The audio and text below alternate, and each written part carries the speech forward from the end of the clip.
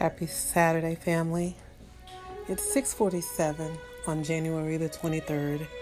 On today, as I prepare to say my final goodbyes to the queen and matriarch of the Wilson family, I'm reminded of God's grace and His mercy. On today, I will bid my farewells to my beloved Granny, Miss Carrie Mae Wilson, short in stature, but extremely mighty. Everything that she did with excellence and poise, the epitome of a classic woman. I will miss you, Granny. I love you.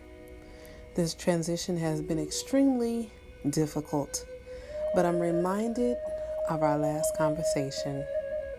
You specifically told me to don't cry for me. My life is behind me, and I'm going to a better place. Continue to stick together. Continue to keep God first.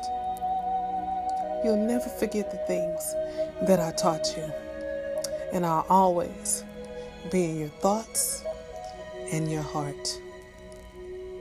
As I looked at your remains on yesterday at the funeral home, I didn't even dare to shed a tear.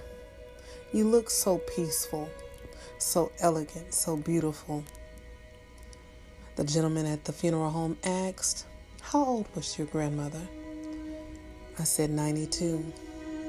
I said, "Look at her crown. Look at her hair. Very little gray. Look at her skin. Very few wrinkles. I have a hope and a future. Number one, thank you, Granny, for these beautiful jeans. But I have a hope and a future of seeing you again because I know you're reigning and ruling with the King of Kings. Your firstborn granddaughter, I love you." Happy Friday, family. It is another faith-filled Friday. You're listening to the voice of the Minister of Motivation. On today, I'm on a little bit later. This episode is being recorded a little bit later, but guess what? It is still a nugget that can encourage you on today or throughout the week. Came back with a different acronym on today. Last week, we discussed CPR, and on today, we're going to discuss POW, not a prisoner of war, but POW. POW. What comes to mind when you think of that P? Well, the letter P in this acronym is going to stand for power. You have power. That power is the ability to do something or to act in a particular way. You have a right and an authority.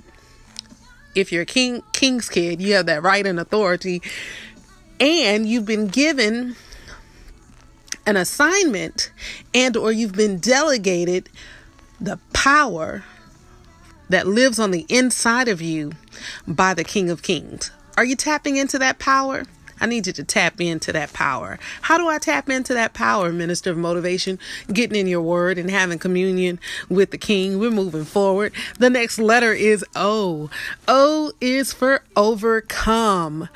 By definition, overcoming is the ability to succeed in dealing with a problem and or an obstacle. And I know that anybody that is listening to this episode has dealt with some type of obstacle, some type of problem, some type of situation.